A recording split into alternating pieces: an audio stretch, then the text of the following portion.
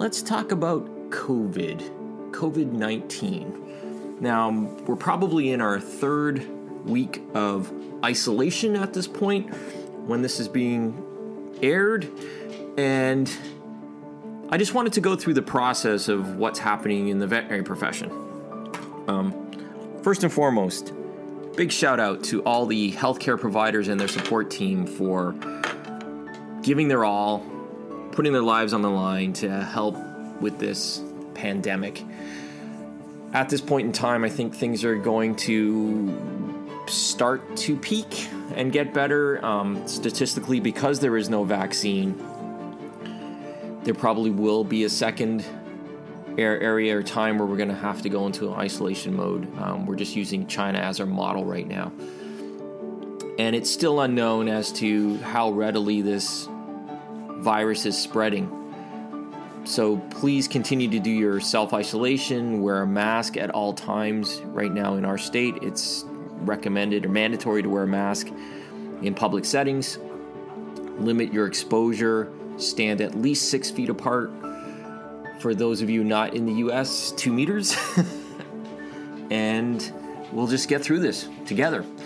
So let's start about talking about how the process actually works for the veterinary world. So we've, for the most part, have gone to what we call curbside care or virtual care.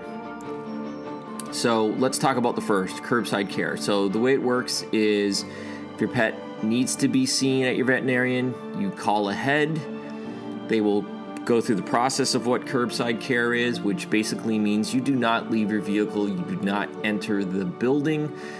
A person will come out and will be garbed in protective wear, from a gown, a mask, gloves, possibly a face shield at this point. The history for what is going on will probably take place over the phone. So when you arrive at the practice, you will phone and say, "Hey, I'm here." And you will get a history over the phone. A team member will come out and get your pet, which will go inside and we'll do a physical exam. And keep in mind that we're actually wearing the same protective gear inside. A combination of what is needed to protect ourselves from the unknowns and honestly to protect ourselves from each other. We go home and we have lives outside of here, and hopefully there is no potential exposure, but we're protecting ourselves. So your pet will get a physical exam, recommendations, diagnostic tests, and treatment will be performed. A discussion will take place over the phone, and then payment is done via credit card over the phone as well, and then your pet is returned to your vehicle to you. There are some cases for, unfortunately, if we're talking end of life, many times veterinary hospitals will either say, "I'm sorry, you can't come in," or "Yes, you can come in," on the basis that you are gowned, gloved, and masked in the process, and limiting the number of individuals coming into the building. The other form is virtual care. Right now, you can create a meeting. A lot of veterinary practices are using Zoom. It's a video software conferencing modality used where you could have a discussion with a veterinarian and go over signs and symptoms. At that point in time, I think you're looking at two things. You're looking at either the pet needs to come in physically to be seen, or, for example, a recheck exam or something else, then maybe a discussion over the Zoom will suffice.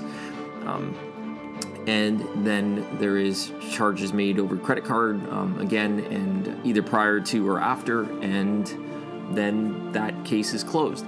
Everything is recorded, so then it becomes part of the pet's record, so everything's in there. But that's how we're dealing with COVID right now. It's one of those things that needs to be done, unfortunately. One thing I will point out, and this is a scenario that I think many vets are facing, is a lot of people just don't want to come in. It's very difficult, even before COVID, when telehealth is done, is to actually do a diagnosis on a pet, or if there is something wrong that you can't just discuss over a audio or video signal, it's really best to bring your pet in. I had a little situation at the clinic where a pet hadn't been seen for 18 months. And typically what you need to do is you need to do a physical exam once a year to continue what is called a doctor-patient relationship, in which case then you can prescribe medications, and the client wanted medications prescribed. Unfortunately, we can't do that because we don't know the condition of your pet, and heaven help us if we do prescribe something and it's going to lead to a negative reaction based on the current medical status of your pet. So I know it's tough, especially if you are COVID positive or been diagnosed with COVID. I think that in those cases, discussions are, is there someone else in the household who could bring your pet in? Is there, another way of doing something? But that's the way it works. One thing I didn't touch on was that was a day practice approach. The emergency centers are slightly different, where when you arrive, because they don't really have a history of your pet, there's an individual's outside gowned and garbed who will then take the history and bring your pet inside for care. And those are difficult scenarios, but and kudos to them, they are open 24 hours a day. Many of us day practitioners have actually limited our hours. We want to decrease our exposure, normal healthcare may or may not be happening in day practices, and it's really those difficult cases, those emergent cases, those needed surgeries or treatments are the ones that are happening in the referral centers. And so, they may not have a history that you have with your pet, so that's something definitely to think about there. So that's the COVID scenario in the vet world, and things will change as time goes on, and there are some practices that aren't actually closing. So it's a difficult time for everyone. And one thing that I need to point out is that although we provide medical care to your pets, a veterinary hospital is a small business, and they are facing the same small business issues that every small business faces.